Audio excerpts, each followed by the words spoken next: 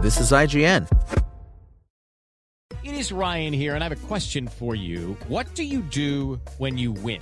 Like, are you a fist pumper, a woohooer, a hand clapper, a high fiver? I kind of like the high five, but if you want to hone in on those winning moves, check out Chumba Casino. At ChumbaCasino.com, choose from hundreds of social casino-style games for your chance to redeem serious cash prizes. There are new game releases weekly, plus free daily bonuses. So don't wait. Start having the most fun ever at ChumbaCasino.com. No purchase necessary. VGW. Void where prohibited by law. See terms and conditions. 18+. This is IGN.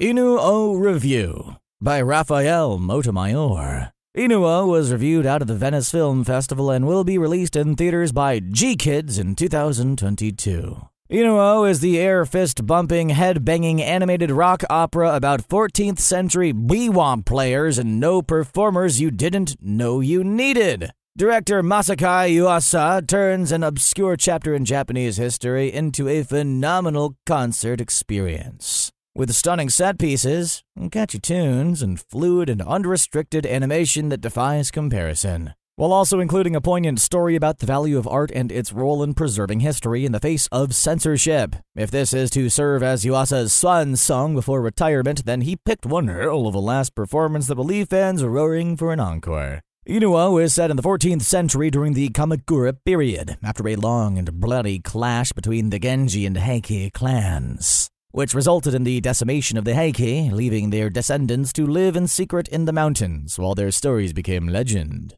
These legends are collected by blind Buddhist monks, who perform them with music from wooden lutes called biwas, keeping the Heike people alive in the public's consciousness. Based on the book The Tale of the Heike, chapter by Inu-Oh by Hideo Furukawa, which draws on historical accounts but adds a fictional spin to them, Yuasa gets bogged down trying to familiarize audiences, both international and Japanese, with this relatively obscure chapter in history, as well as all its moving parts. A novel's worth of opening text introduces a whole bunch of names, titles, places, and dates that run the risk of overstuffing the table with decorations before the main course can even be set on the plates. Our entry point into this world is Tomona, Mirai Moriyama, a boy who becomes blind after a fateful encounter with a Heike artifact believed to be cursed, which the Genji are collecting in order to appear more legitimate. Tomona grows up among biwa-playing monks but struggles with keeping his identity among such strict circles. He is unsure whether to change his name to truly belong in his new troupe, and his long and lustrous head of hair runs in direct contrast with the very clean-shaven monks.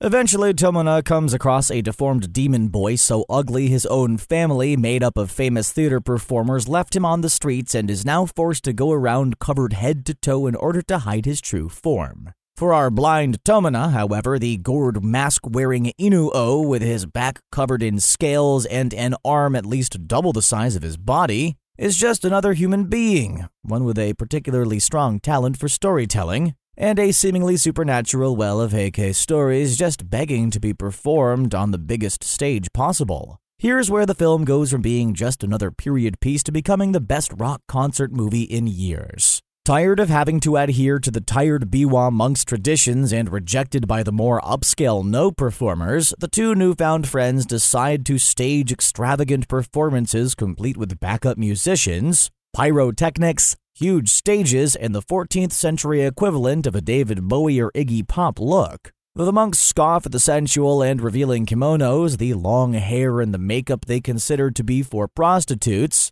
Tomona quickly becomes a superstar big enough to open his own troupe. Yuasa has integrated music into his work for years, from the rappers in Devilman Crybaby and Japan Sinks to the musical moments in Lou Over the Wall. But he takes his skill for musical staging to the next level in Inu-Oh. Aided by Yoshihide Otoma's score, Yuasa turns small one-man performances into concert-filling affairs, framing the vastness of the audience like it was an ocean made of people, and the titular performer like a renowned rock star that has been working for decades. Whether it's a giant whale made of fire or hundreds of hands from dead soldiers literally rising from the ground, you've never seen a concert like this. Inu-Oh easily sells the idea that at the time, these guys were creating something completely new that was quickly taking the country by storm like it was Beatlemania. Avu Chan, the non-binary lead singer of the rock band Queen Bee, lends Inu-Oh a stage presence that easily upstages that of Rami Malek in Bohemian Rhapsody.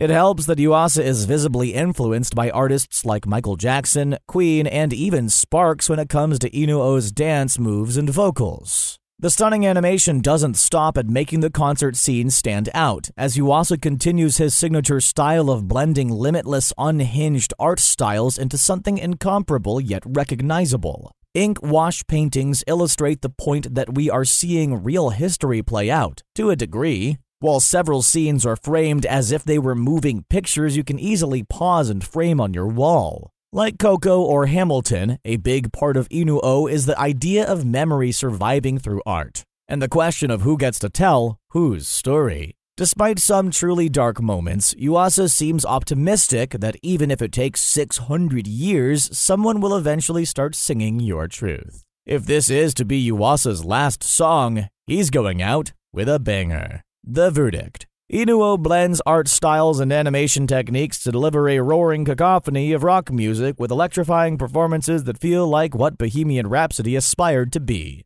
Even if the first act relies too heavily on explaining its setting, director Masaka Yuasa tells a poignant story about the importance of art in preserving history, about memory and artistic defiance, all while inspiring headbanging through each musical number. Inu-Oh gets an amazing 9 out of 10.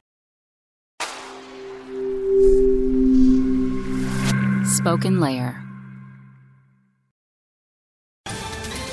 Ohio, ready for some quick mental health facts? Let's go. Nearly 2 million Ohioans live with a mental health condition. In the U.S., more than 50% of people will be diagnosed with a mental illness in their lifetime. Depression is a leading cause of disability worldwide.